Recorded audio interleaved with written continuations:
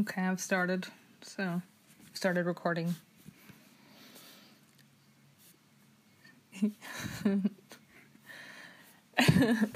Things are getting serious.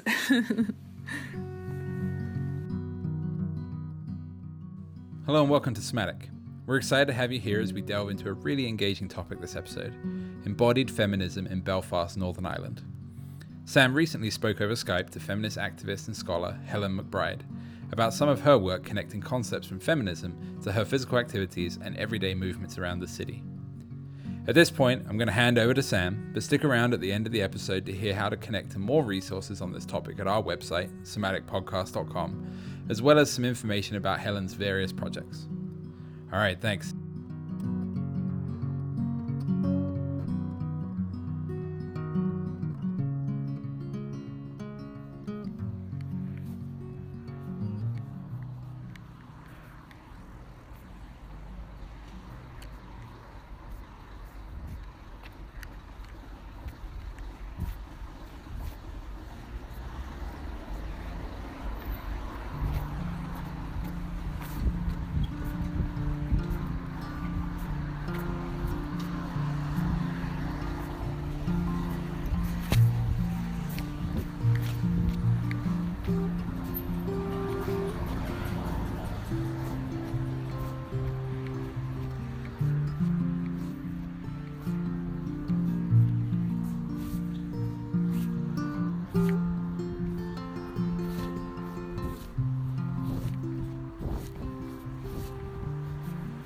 I met Helen McBride some 5 years ago.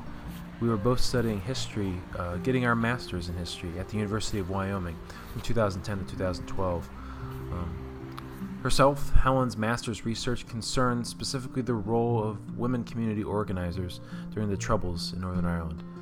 She's become a wonderful friend since our time in Laramie. It's been an honor and a privilege to get to know her these years, to spend time together, to these Skype conversations the last 4 years, the chances to hang out when I'm over in Belfast. When she came to visit, I was doing research in England.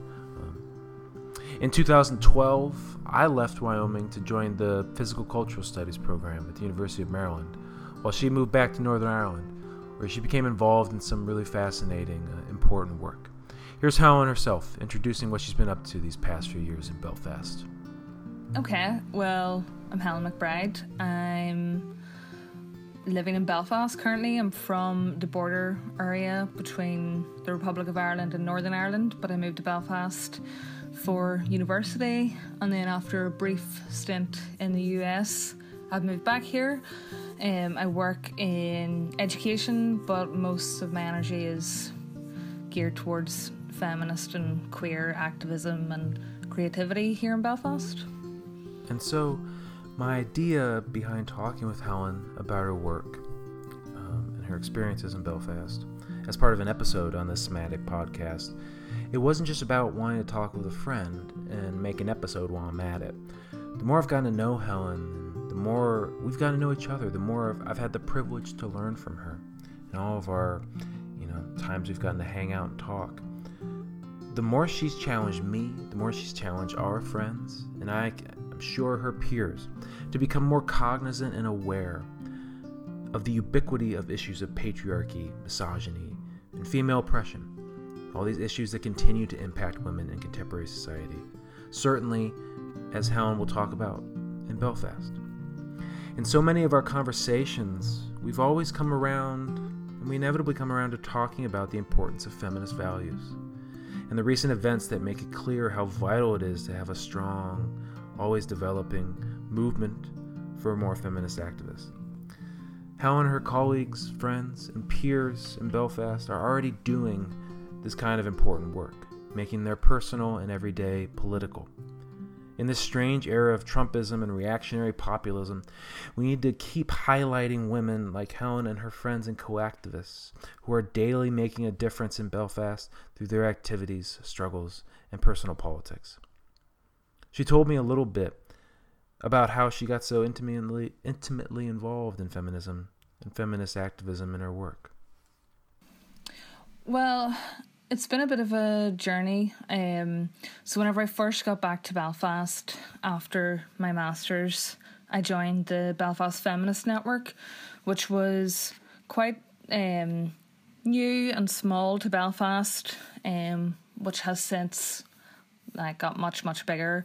And it's generally an activist group that work with groups such as Alliance for Choice. They do a lot of work lobbying our government. They'll also support any sort of women's issues that come up in Northern Ireland. So, for example, if our politicians say something wildly sexist, they will, come out against it. Anybody in the network that has an issue, that's a place where it can get support. It has developed in the last few years, actually, with the Facebook group. So there used to be a chat Facebook group for anyone that joined the Belfast Feminist Network, but it has since it really just bloomed. So it went from a few hundred members to over 3,000.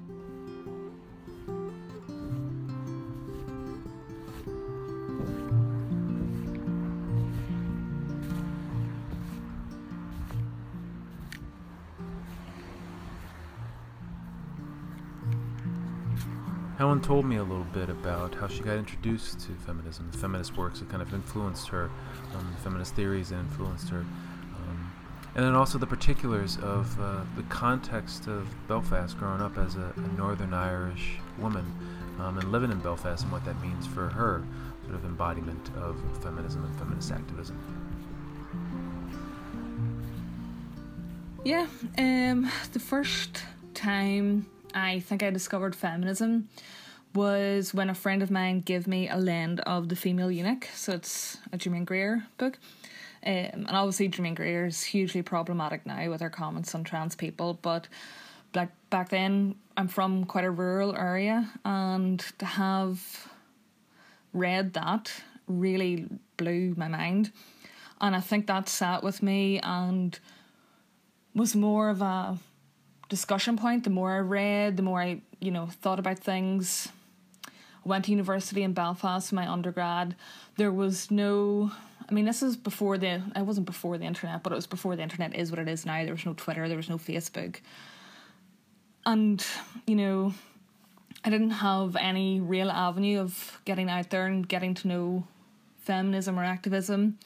And then whenever I graduated from my undergrad and done my master's, I took a women and gender studies minor and started to learn more about the theory, learn more about the discussion points and the history of feminism and how that, integrated with activism, especially in a US context.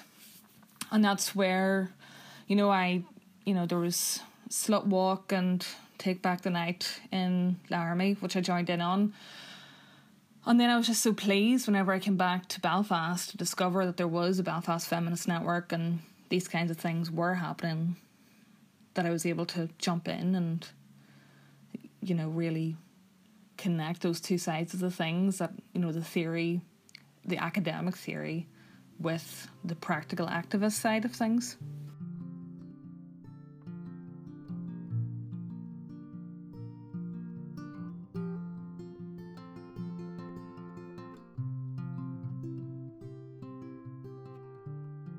In a Northern Ireland context, when talking about feminism or the history of women's rights, a lot of that is played into the Troubles or the civil war context of Northern Ireland, where you see in every war area that women's issues are always pushed in the back burner and women are always pushed into this peacemaker role.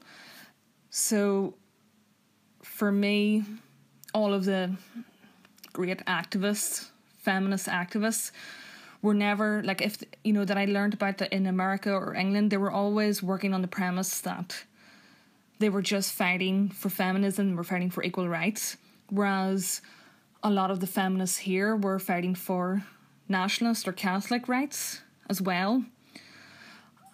And so whenever you're fighting for several rights, misogyny doesn't go away just because you happen to be fighting for your civil rights or for the right to vote or against gerrymandering. Like, misogyny creeps in everywhere. And you see that feminism or the desire for women to have equality is always pushed to the last thing on the agenda.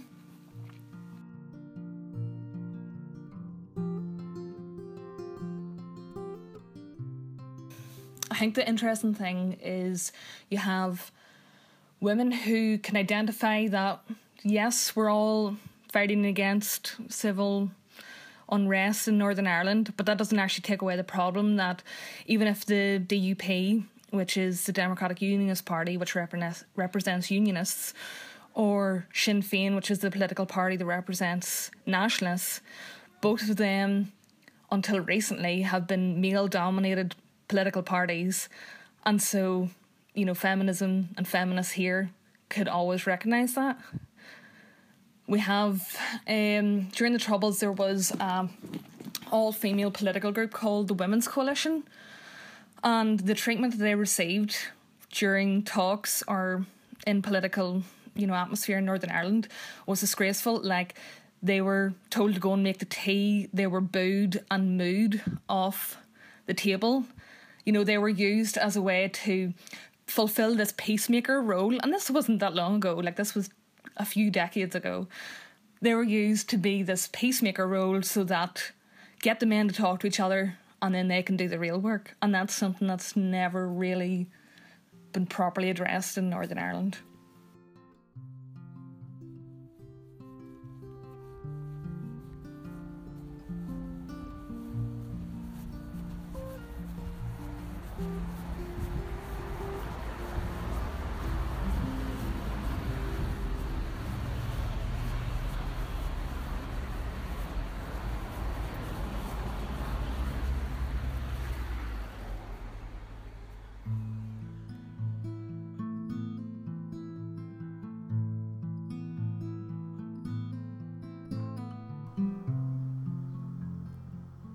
Quickly after returning to Northern Ireland and moving to Belfast, Helen got involved in grassroots activism, hoping to co-found, along with a friend of hers, a Belfast chapter of Hollaback, combat street harassment within the city, and getting involved with the Belfast Feminist Network. So I asked Helen about those experiences and asked her to talk about them a little bit.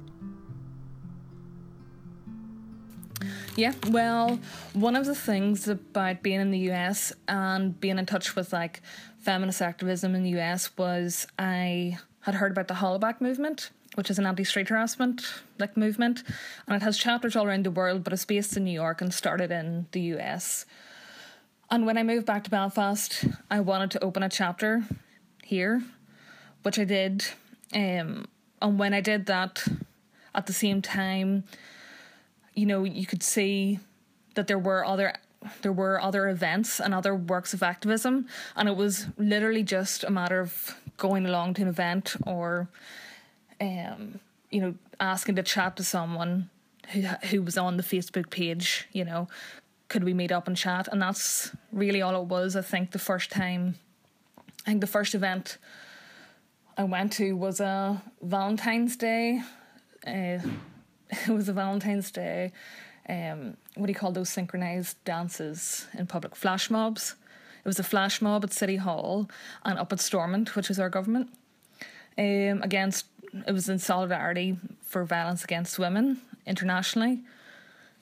So yeah, once I was there, I talked to people. I started to become more vocal in the Facebook chats. We went to more events. I started, you know, connecting Hollaback with more events in Belfast and had a community there of people, and you know, things just grow. Like, there isn't a lot of people who are able to commit a lot of time to like in real life activist work, and there's so much of it to do that once you start to do a little bit, you take on more and more and more.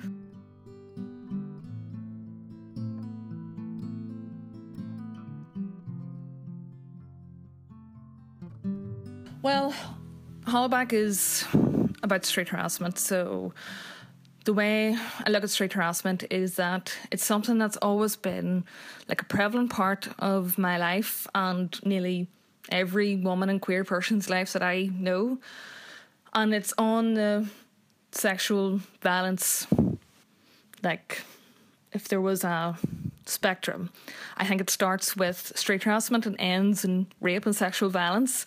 And it's not like, oh, we don't need to worry about street harassment when there's rapes happening. It's all part of the same problem. We need to nip all of these things at the bud. We need to nip it in the bud where it begins. And it's these attitudes where public space isn't for women, or once you're a woman or a queer person in a public space, then you're free game for anyone to make a comment or invade your personal space because you put yourself in that position in the first place.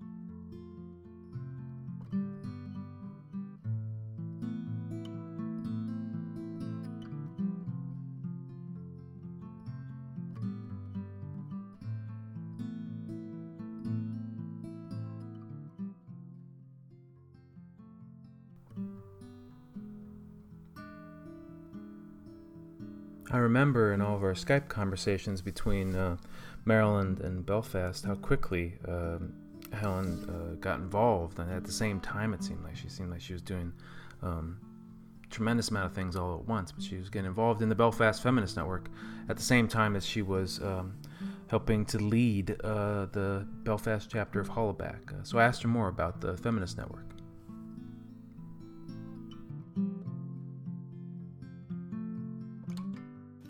Yeah, no, definitely. I mean, I don't really know when it started. It started before I got involved with it 4 or 5 years ago, maybe even less than that.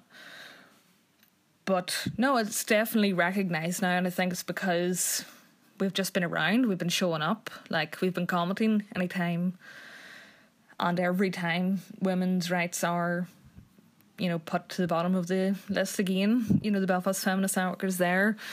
We're educating people, we're talking about,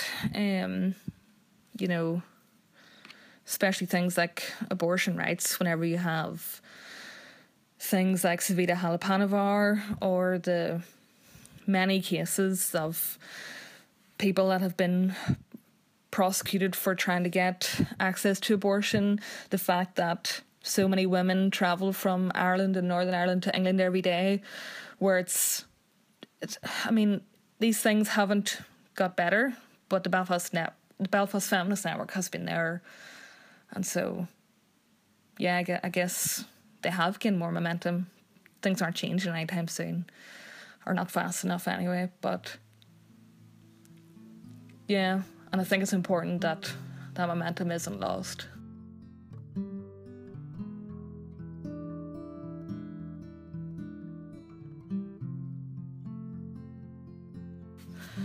Yeah, and I must admit, like in the last couple of years, I've really pulled back from that side of things around the same time as when I gave up Hollaback Belfast, because, I had other things going on. But like the Belfast Feminist Network has been incredible in always been able to generate commentary, always been able to have really well thought out and really, really well researched and considered reactions to things. Yeah, they have a core group of members, of people that just happen to be able to be fully active at that time, and people are incredibly motivated. It's a good avenue for them to be able to speak out, because obviously, just as a normal person, I'm outraged, and other activists within the Belfast Feminist Network are able to channel that outrage to be able to give voice to it.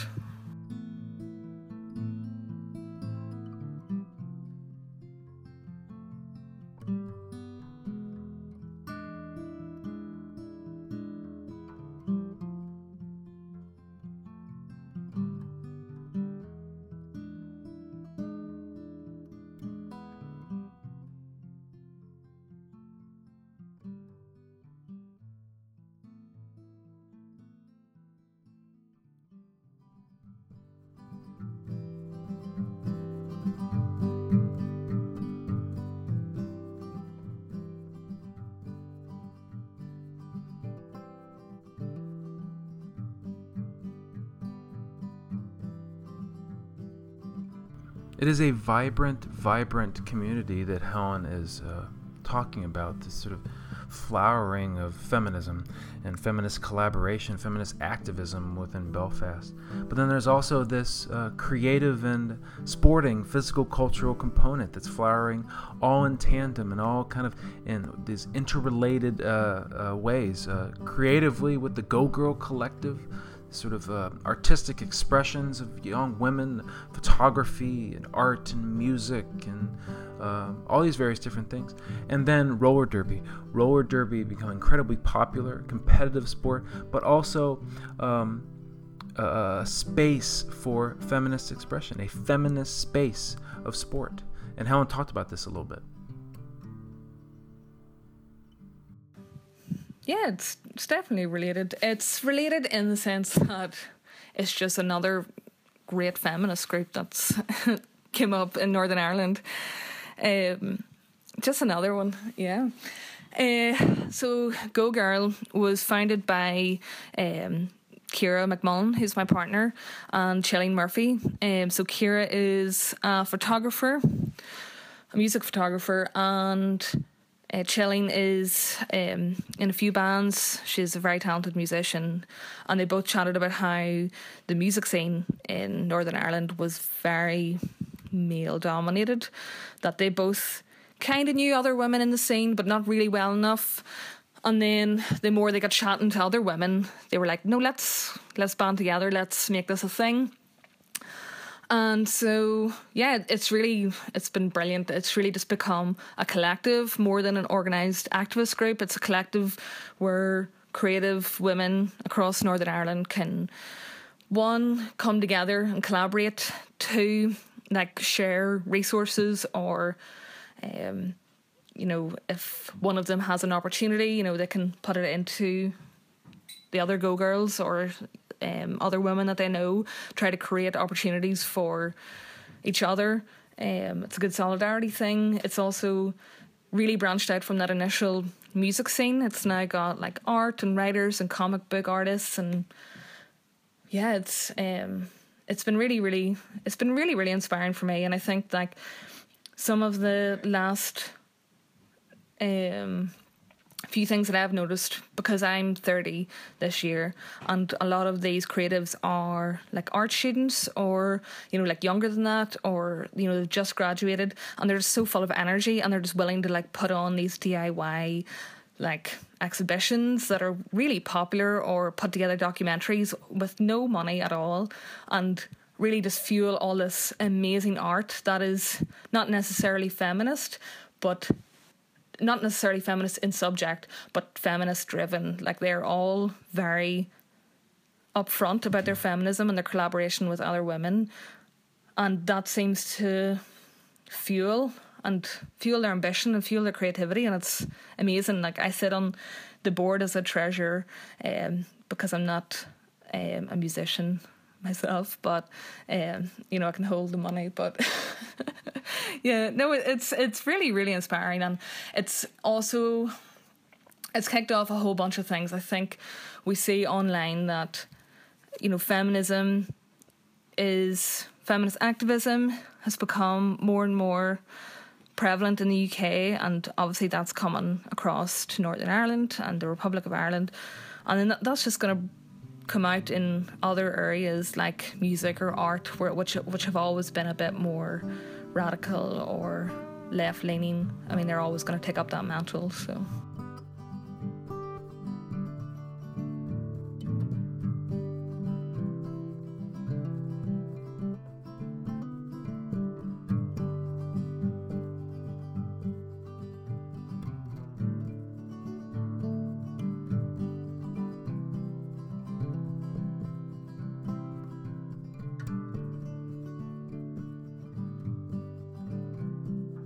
I mean, I find it very hard to separate roller derby from that kind of left-leaning feminism, in the sense that it's women-led, it's women-focused. Yes, there is men's roller derby, and I'm part of a league that's co-ed, and the men in it are great, but it is a sport that is predominantly female, not predominantly queer, but definitely extremely queer friendly and queer led. It's, for example, there was an incident with men's roller derby where two male players started a fight on the track, and it was completely condemned by the whole of the roller derby community. There is no room for that kind of like toxic violence, or, you know, that idea of violence being equaling masculine, equaling being good at the sport, being the best. It's more controlled, because at the end of the day you're on 8 wheels and you have to have complete control of your own body and your own space, and be aware of the fact that there are other people around you and anyone can get seriously hurt. And it's about channeling aggression and passion in a way that's at least tries to be as safe as possible, without creating further avenues for potential hurt.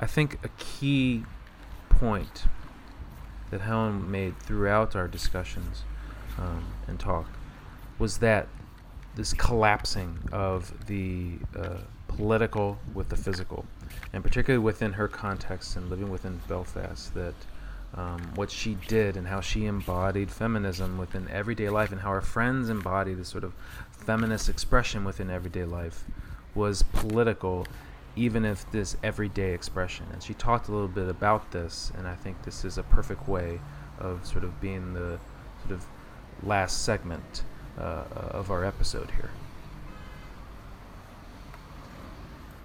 You know, I don't know if you're going to want to use this, but I was out for dinner. Kira, my partner, and I were out for dinner and a few drinks with a couple of friends of ours who are also a couple. And me and Kira had a little kiss at something, and one of our friends said to me, "Oh, get a room, PDA." And I retorted that I think my PDA is a political act, because it's not always safe for me to do so. And if I do publicly display my affection for my significant other, who happens to be a member of the same sex, sometimes people in the room are going to be offended or shocked or horrified or think it's not suitable for children. All of that is going to be... I think it's a political act, and I think it goes down to what Panti Bliss says is, being a queer person, you're always checking yourself that you're not too gay to invite unwarranted commentary. And it's the same thing as being a woman, walking down the street, do you have anything that shows any skin? Because then maybe you'll get catcalled, even though I've got catcalled when I've been big coat, big scarf, big hat, you can barely see any skin. I don't know why. But it's not about that. It's not about how you carry yourself. But yeah, I think everything that I do is in some way politically motivated by the fact that I'm a queer woman in a place that doesn't have same-sex marriage or access to abortion. And yeah, Northern Ireland we don't even have a government right now, never mind access to abortion or healthcare. So, for example, our First Minister, our previous First Minister, Arlene Foster. So it's actually an interesting time where the two leading politicians in Northern Ireland are women. It's Michelle O'Neill from Sinn Féin and Arlene Foster from the Democratic Unionist Party. So there was a big scandal, I'll not get into it too much, to do with an energy scheme. And Arlene Foster, at the heart of the scandal, tried to deflect a lot of its attention by saying that it was all directed at her because of misogyny. And while I absolutely do not ever disagree with the fact that she, as a woman in politics and as a woman, will always be subject to a lot of misogyny. Are you allowed to swear in this? Yeah. She will get a ridiculous amount of misogyny. So that was a few months ago, and everyone was like, no. Well, a lot of people were like, yes, you're definitely suffering at the hands of misogyny being a woman in politics. That absolutely sucks, but that's maybe a separate fact to the thing that you were running this scheme that happened to give your cronies a lot of money. A lot of corruption charges. But then, so that was a few months ago, and then a couple of days ago, Arlene Foster was having an interview, and she was asked if she had one word to describe Michelle O'Neill, what would it be? And Michelle O'Neill is her counterpart in Sinn Féin, and she used the word blonde. That was her commentary. So obviously when she meant blonde, she meant, I'm the real serious politician. She's a blonde, made up, dumb. You know, she's fluff and I'm the real stuff. And then of course everyone's like, Arlene, that's misogyny, that's a sexist remark. Remember whenever you were talking about sexism in politics, that's sexism in politics. And then she comes out, it's like, what? No, I meant it as a compliment. And that's the same exact thing as if I'm walking down the street and someone shouts something at me and I'm like, what? They're like, what? I'd love it if a woman called me sexy on the street. I'm like, no, well, you wouldn't, and two, that's never gonna fucking happen. But or if if a comedian makes a really shit sexist joke or a rape joke, it's like, what? It's comedy, it's free speech. It's like, yeah, but it's not funny and it's sexist. Like, it's not good. And it's kind of like if Arlene had gotten a great reception from that, or like, oh, look at Arlene, she's the real stuff and Michelle's the fluff, instead of everyone going, that was a ridiculously sexist remark, Arlene, she wouldn't have come out and said, oh no, that was just a joke, I was just joking. It's like, it wasn't a joke, Arlene, it's a really rubbish political move.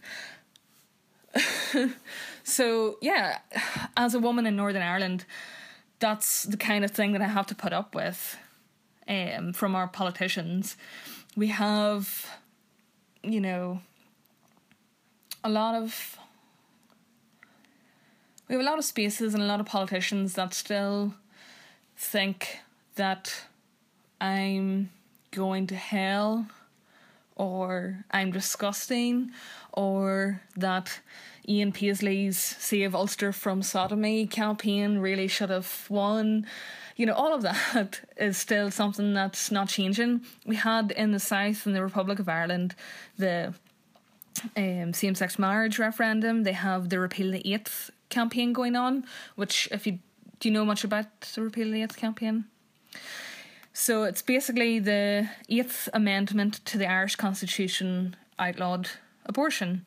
And so the next, after the queer community, campaigned for the same-sex marriage referendum, that it caused, there was all of these activists and people that were like, holy shit, we can actually make change to the Irish Constitution that has the Roman Catholic Church at the heart of it. We can make changes to this. And so the Repeal the Eighth campaign, it's huge. It's getting crazy momentum.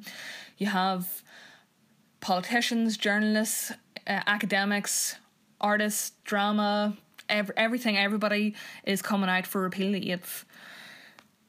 You had the Tories bringing in same-sex marriage in England, Scotland and Wales like the Tories brought in same-sex marriage. So you have most of the UK having access to same-sex marriage, most of the UK having access to free, safe and legal abortion. You have the Republic of Ireland, which has now got same-sex marriage and hopefully on its way to having access to abortion. And you have Northern Ireland, which is in this quasi twilight zone area where both main parties are pledging allegiance to either side, but neither are coming through with either policies. You know, like Sinn Féin do talk about being the party of equality and all of that, and that's great, but I mean, we'll see.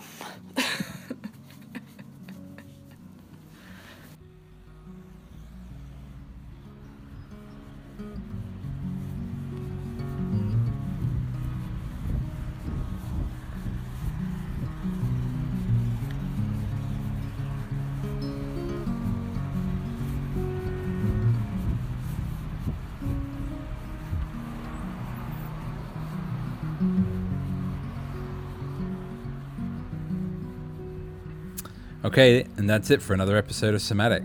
First off, we just want to extend another huge thank you to Helen for taking the time to make the show with us.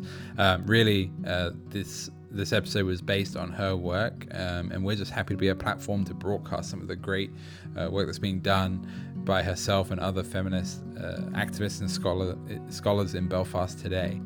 If you want to find out more information about this topic, you can head to our website at somaticpodcast.com, where there is a blog post to accompany the episode. You can also hear more from Helen if you head over and listen to her podcast. It's called Oatcast, and you can find that at soundcloud.com/Oatcast, OATCAST. We'll make sure we put a link to that in the show notes and again up on the blog post. The next episode we have coming up looks at the integration of physical activity spaces in the suburbanization process over time. So we hope you come back to listen to that, and hopefully we'll have some more exciting shows coming out throughout the rest of this summer as well. So we just want to say thank you for listening, and this is Somatic.